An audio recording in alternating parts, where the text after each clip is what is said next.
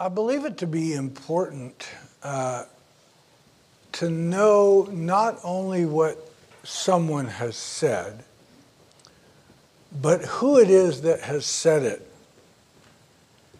And so along that line of thinking this morning, we are going to take some time to introduce the book of 1 John. We won't go through chapter 1 verse by verse today. We'll pick that up next week. But today I'm trying to emphasize a couple of things. Number one, who John is, and then number two, why he wrote this book. The man, the apostle, the disciple, John, along with the rest of Jesus' disciples, with the exception of Judas, was sentenced to a martyr's death. He was placed in a cauldron of boiling oil, and yet he lived. He was banished, as many of us know, to a colorless island named Patmos, and ended up living a very full life, giving to us not only the Gospel of John, these three epistles, and the book of Revelation. Some commentators maintain that 3 John, we have 1st, 2nd, and 3rd John, that 3 John is actually the last book of the Bible that was written. John himself was a native of Bethsaida. He was the youngest of his parents, and he was the youngest of the disciples. Before his banishment to the Isle of Patmos, historians tell us that John, after Jesus' crucifixion and burial and resurrection, that John made his home in Jerusalem,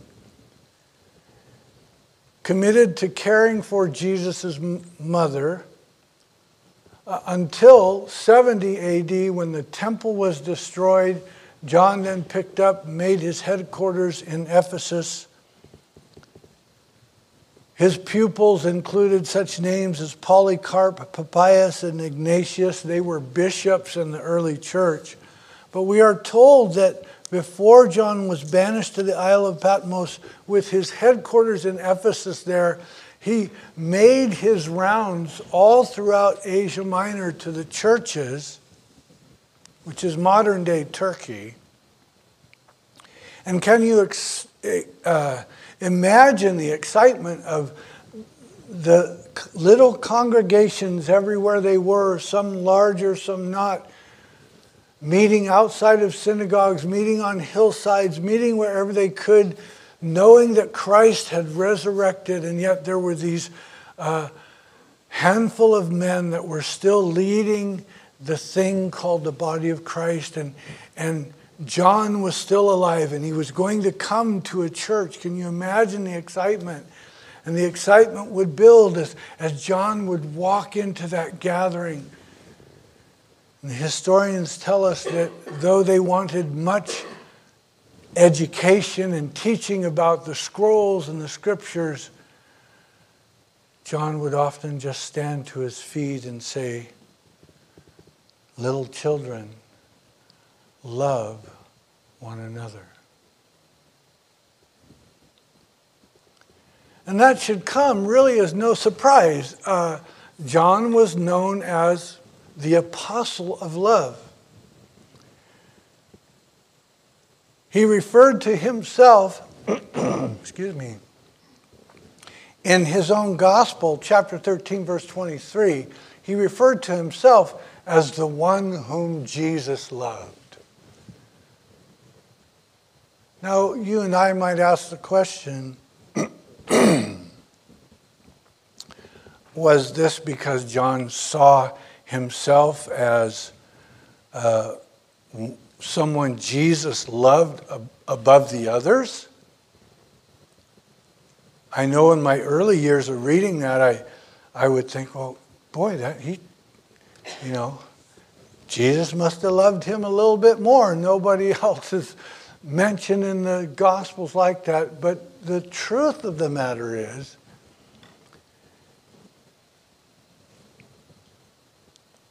that no, John didn't see himself as one loved above the others, but rather it is suggested that John was amazed that Jesus would love someone like him.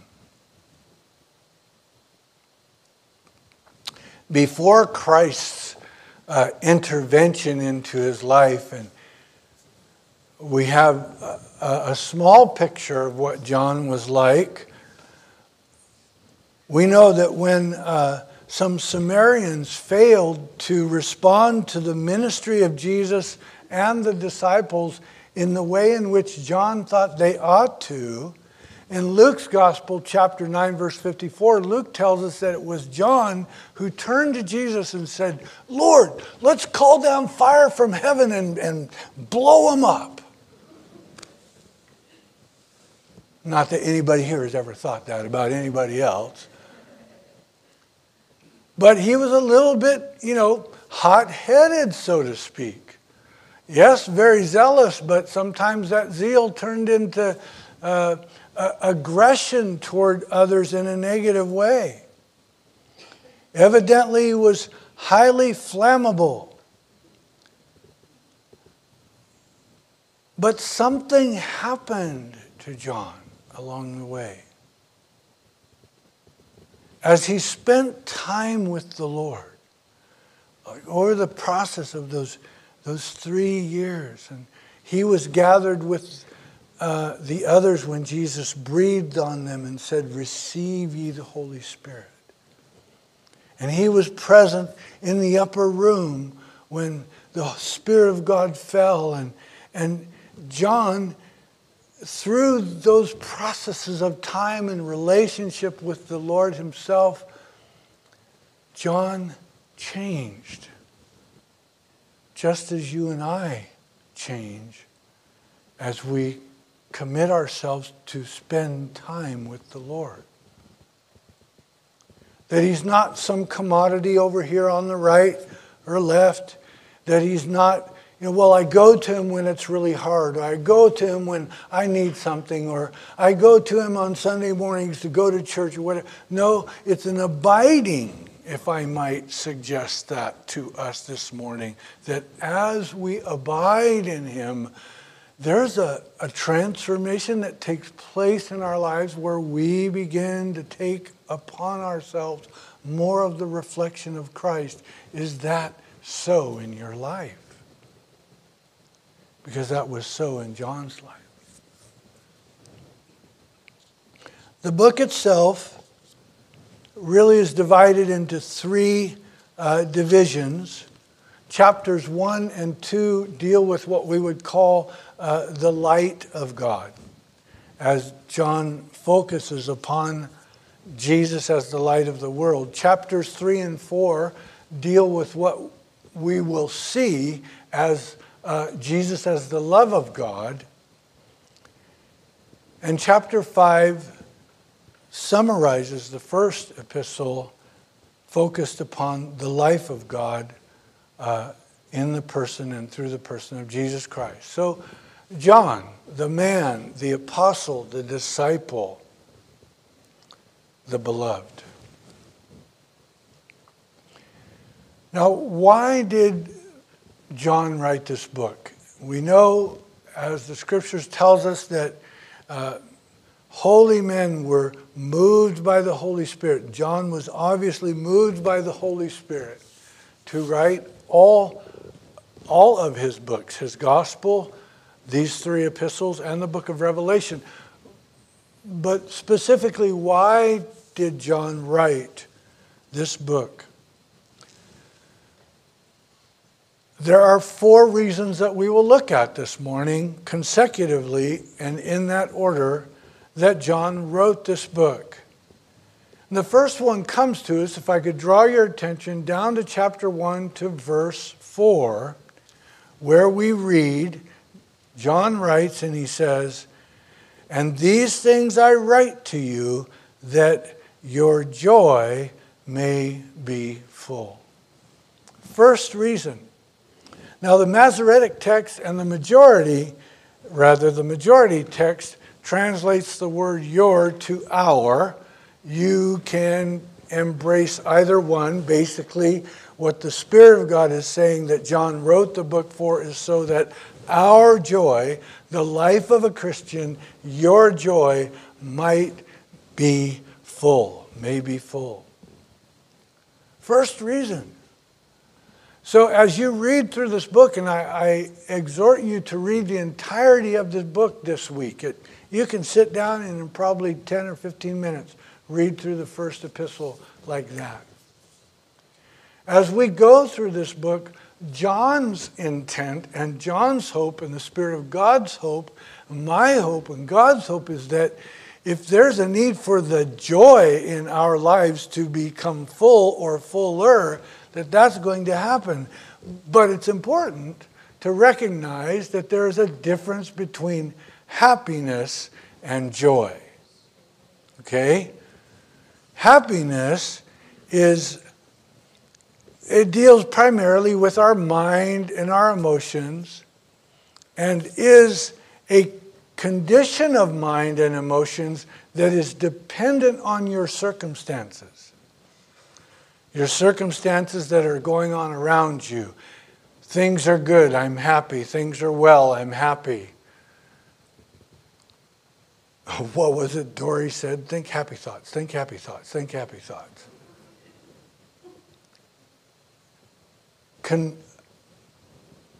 Dependent on your circumstances around you. That's happiness. But joy is not happiness. Joy is different. Joy is a condition of soul that is independent of circumstance and can be constant. How's your joy this morning? Did you walk in the house of God filled with the joy of the Lord? I remember years ago, and heard it in a Pentecostal church in Oakland when I was growing up. Somebody sang the song, "Nobody knows the trouble I've seen." Well, okay. How's your joy?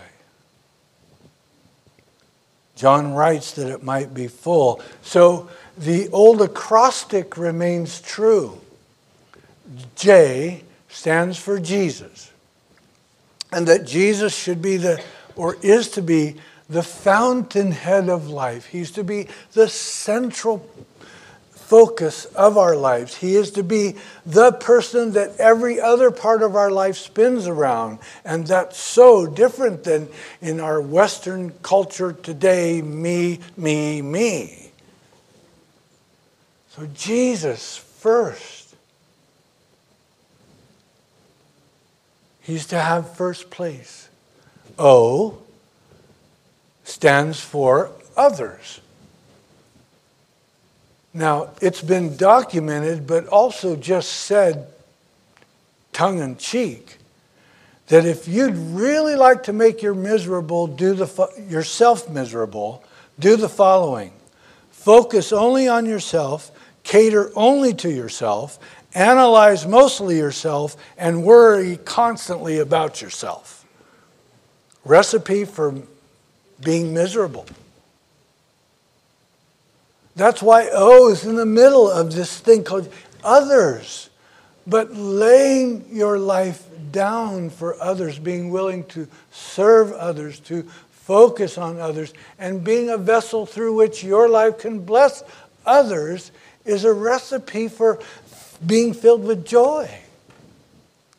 And at the end of this acrostic, in its appropriate position, is the letter Y, which stands for you. It's last in the equation and in its proper place. Doesn't mean we're completely selfless, but our priorities. In its proper place is a recipe for joy.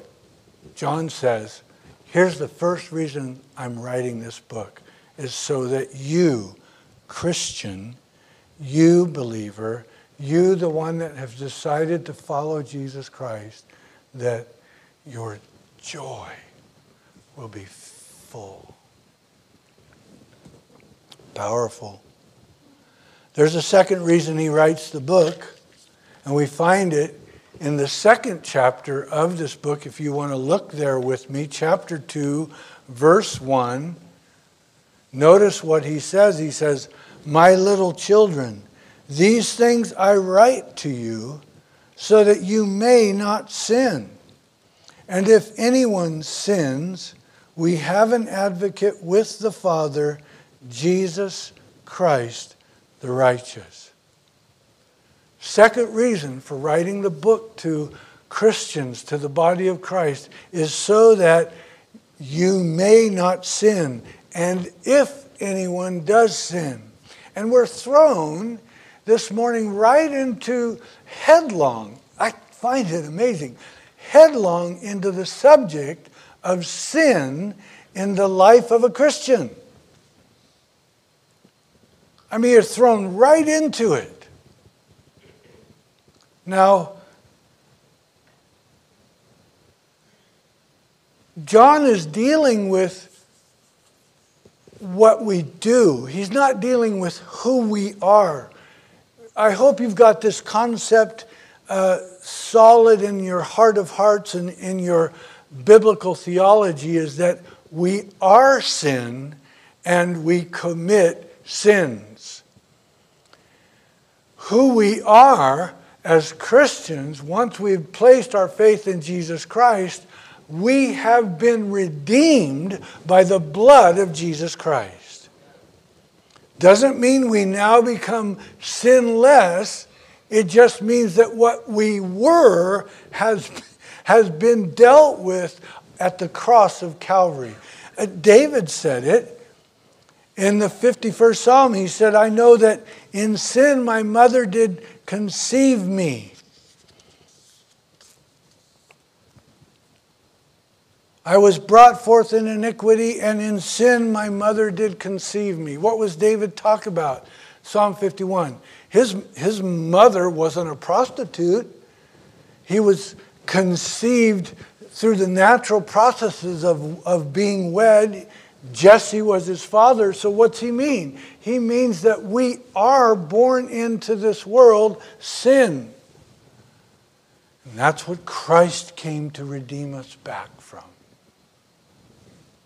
No, John is dealing with sins committed. The word, if you're taking note this morning, in the Greek language is hamartia. It means what?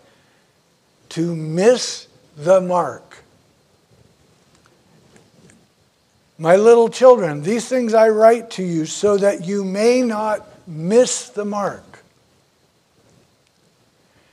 And I'd like to say to you and have us kind of lock into it, is that all have, all do, all will, all can, all do, all have. Okay, we're going to walk through that. First of all have sinned. Romans 3:23, all have sinned and fallen short of the glory of God. All do commit sins. Paul wrote in the 7th chapter of the same book of Romans, verse 18, he says, "For I know that in me, that is in my flesh, nothing good dwells. For to will is present with me, but how to perform what is good I do not find." The great apostle Paul had that wrestle within him, that at times the flesh wanted to not please God. And he wanted to please God, but sin would continue. He would find within himself this wrestle. Have you ever found that wrestle within yourself? All have sinned, all do sin, all will sin. In this first chapter, in the 10th verse of the same book, if you'll notice, verse 10, chapter 1, "If we say that we have not sinned, we make him a liar, and his word is not in us." pretty common. I think you can go out on the street today and the moment you mention sin to someone, they'll, well, yeah, we're all sinners. Okay.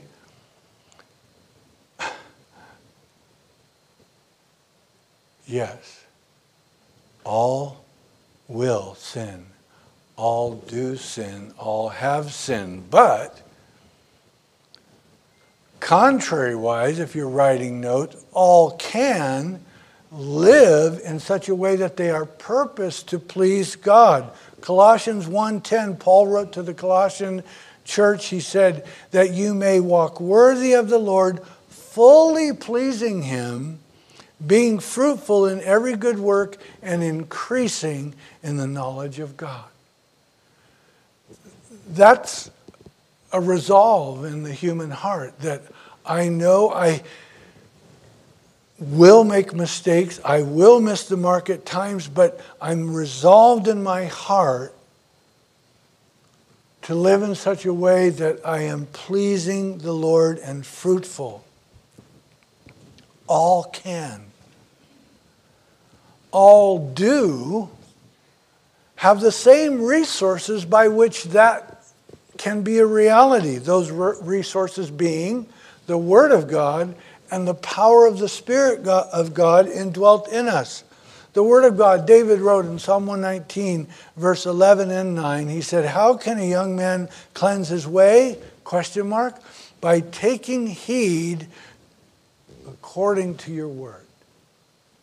How can we cleanse our way? By taking heed. That means to absorb, to look intently with, to latch onto His word. And David goes on to say, your word I have hidden in my heart that I might not sin against you. The first resource that we all have is the Word of God. The second resource is the Spirit of God.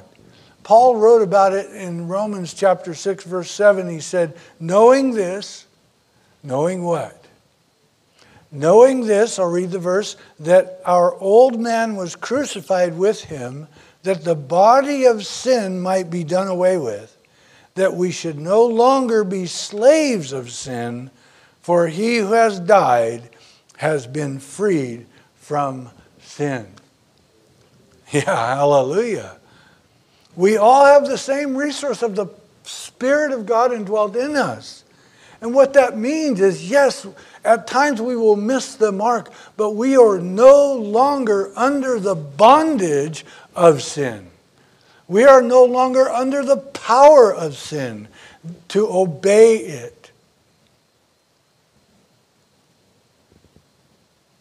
All can live with a purpose to please God. All do have the same resources, the Word of God, the Spirit of God, and I love this part, the most beautiful part of all of us have the same advocate, Jesus Christ the righteous. You know what happens when I miss the mark? Speak of me. Oh God, forgive me. And that thought of condemnation comes into my mind. I won't even repeat what goes on in this brain, but what I do know is that Jesus stands before the Father and He goes, Father, remember my blood. It's been shed to pay for the penalty of that and to take its punishment away. He advocates for you and I. John says, and if anyone does sin, we have an advocate. You know what that advocate is, right? In our court system, we have something called advocates, right? You got the judge, you got attorneys, you got advocates, and an attorney, that's a whole different word in our culture today, but what an attorney is supposed to do is advocate to the judge on your behalf. Jesus stands before the Father and says, Father, I have paid the penalty for them missing the mark. Second reason he wrote the book is so that we may not sin. And if we do, we have an advocate. Third reason for the book this morning.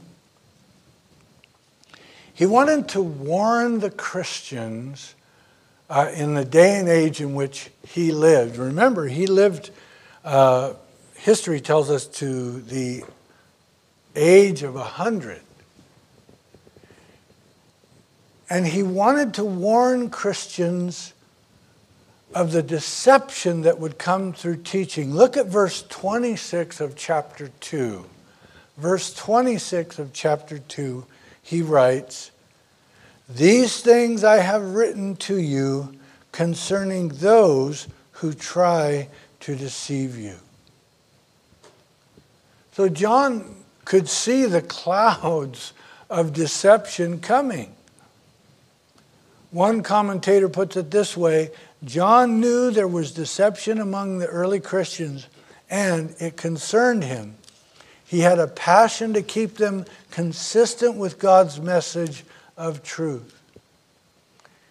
He knew there would be a time within the framework of the dispensation of the church that deceptive teachings would come in. And we dealt quite a bit with that in 1st and 2nd Peter as well. That was on Peter's heart. But it goes always with saying that, how do you know that you're walking in the truth? I hope it's not because you come to Calvary Chapel, Valley Springs. I hope it's not because Pastor Art teaches on Sundays. How do you know that what you're walking in, the gospel upon which you have said yes to, is true? How do you know that? I hope it's not because you, I belong to the Protestant denomination. Or maybe you belong to the Catholic denomination, or the Lutheran denomination, or the Methodist. How do you know? You ever ask yourself that question?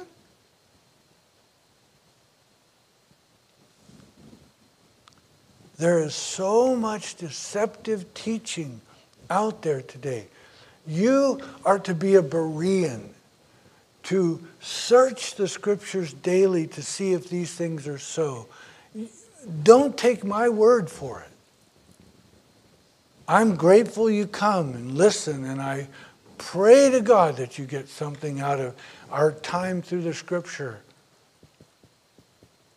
And believe, because God said His word won't return to Him void, that you do and that you will. But John knew that there's a lot of deception that comes. Now notice, that's the third reason he wrote the book. Notice his solution in verse 27. Have your eyes go down to verse 27. Notice he says, "But the anointing which you have received from Him," capital H-I-M, "abides in you, and you do not need that anyone teach you. But as the same anointing teaches you concerning all things, and is true, and is not a lie, and just as it has taught you, you will abide in Him." What's he talking about? He's talking about the anointing of the Spirit of God that comes upon every born-again believer. With the Spirit of God in you, a Word of God in your hand, you really don't need someone else. Not to say that teachers aren't a good thing in the body of Christ. In fact, we're told that teachers are one of the gifts given to the body of Christ, and we will be given a stricter judgment because of our role in the body of Christ. But with a Bible in your hand, the Spirit of God in your life, guess what?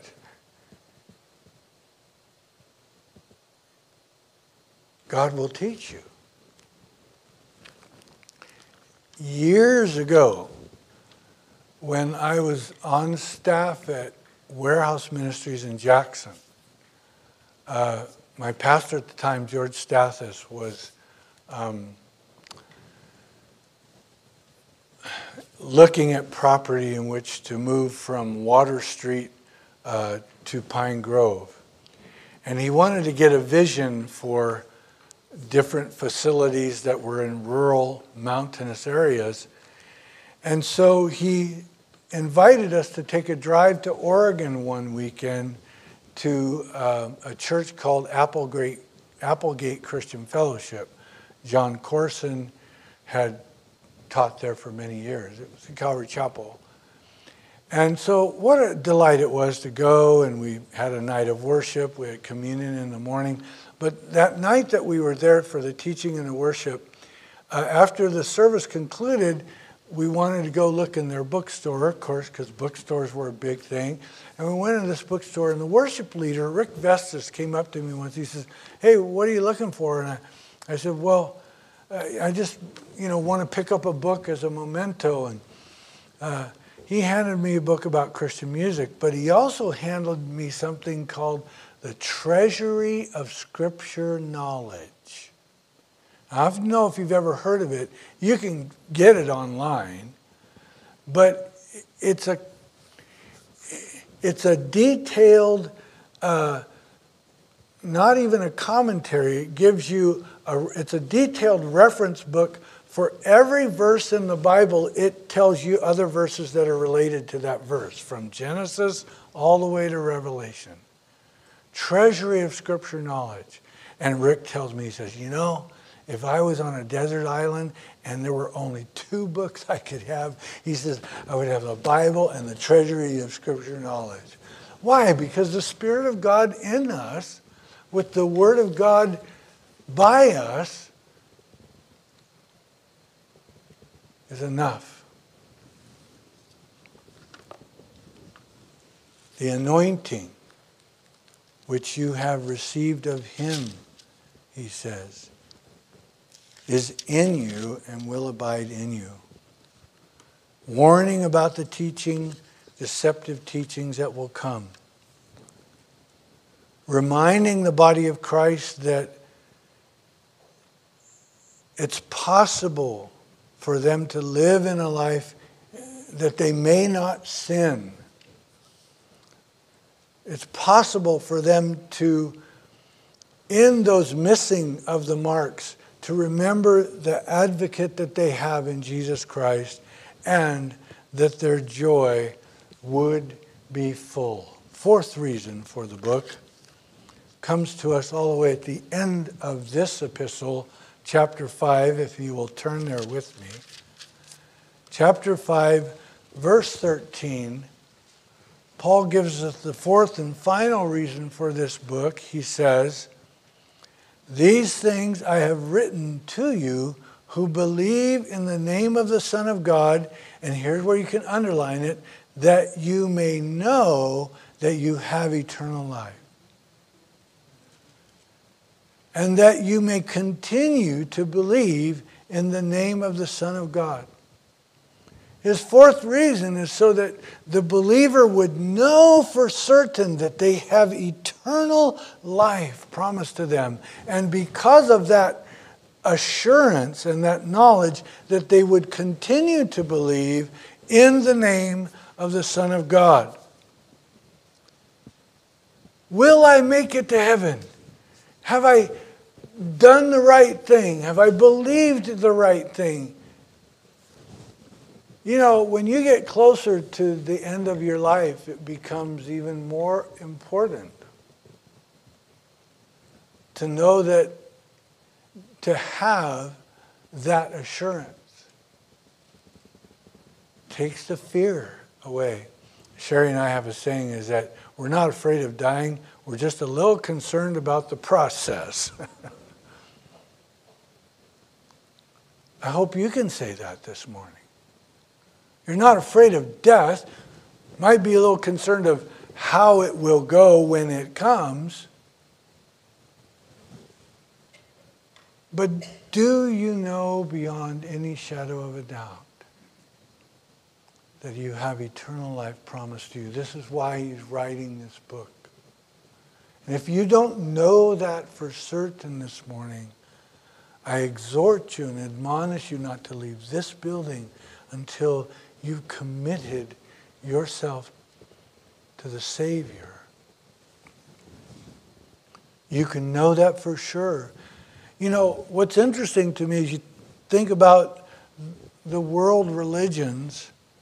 I'm reading a book recently called A Door That No Man Can Shut, and it's about how God is at work in this last decade of human history in the Muslim world, because Muslims rely upon the Quran for their understanding of heaven and the route to heaven and what will happen in afterlife when they die. And you know what is very clear in the Quran? There's no guarantee. The entire book, filled with do's and don'ts, of which an entire culture lives by those do's and don'ts, they have no guarantee in the Quran. You think of Judaism. Okay, remember, Jesus was a Jew, practiced Judaism.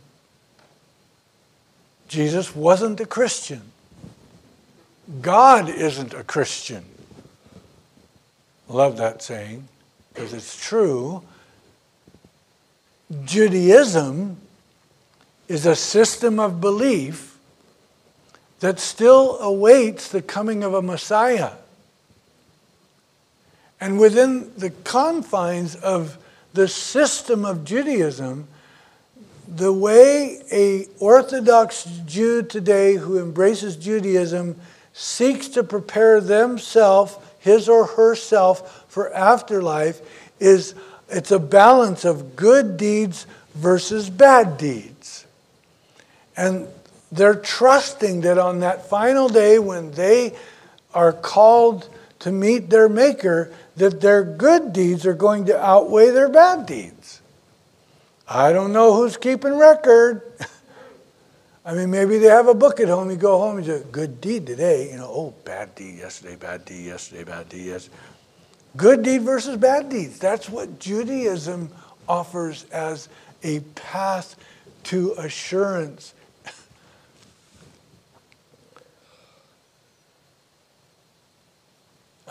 I think many of us might agree that Roman Catholicism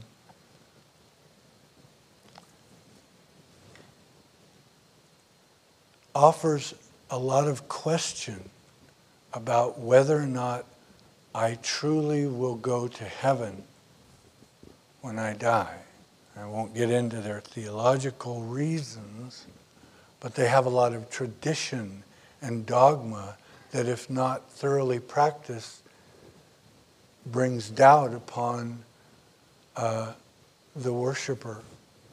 Did you know that it is the gospel of Jesus Christ is the only way in which a man, a woman, a young person can be assured that on that final moment that they will be catapulted into the presence of Almighty God and be assured of eternal salvation? It is the gospel of Jesus Christ alone. Remember what Jesus said in John's gospel? John recorded it. I am the way, the truth, and the life. No man comes to the Father except by me. He didn't say, I am a way. He didn't say, I am a part of the way. He didn't say, I join a whole bunch of ways. He said, I am the way. And it remains true for you and I this morning. And John echoes that, knowing that the church needs to hear it often. I love what one commentator says. He says, the need to hear the simple gospel of salvation in Jesus Christ does not end once one embraces the gospel. We benefit by it, are assured by it, and are helped to continue in it as we hear it and embrace it over and over again. We should never get tired of hearing how we are promised eternity with God through the person, the work, and faith in Christ alone. So that's why John writes this book. It's going to unfold for us as we go through it in the weeks ahead. But so that you and I would know we have eternal life, so that you and I would be warned about the deception of teachings that will come, so that you and I, when we sin, remember we have an advocate, and that you and I, our joy would be full. I trust the Lord has spoken to each one of us this morning about those things. As we prepare and come to the communion table, what better time to ask ourselves, Lord, have I remembered all four of those things succinctly, deeply, and realistically in my life? Will you join me as we pray?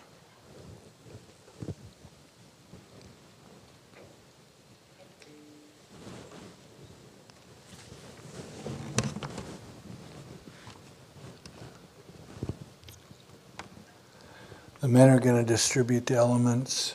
Let's have a word of prayer, shall we?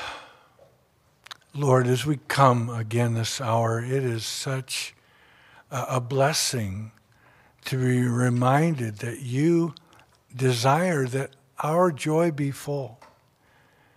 Your heart is that we not be deceived. You know that at times we miss the mark. And you stand before the Father to advocate for us. And in that advocation, reminding us of the assurance of our eternal destiny. And Lord, we can know that to be so and remember it to be so because of these elements before us this morning. The bread that represents your body, the cup that represents your blood, given for us, shed for us, that we might know and live in the light of your love. What great love you have demonstrated for us this morning. We are here to thank you and to remember. In Jesus' name, amen.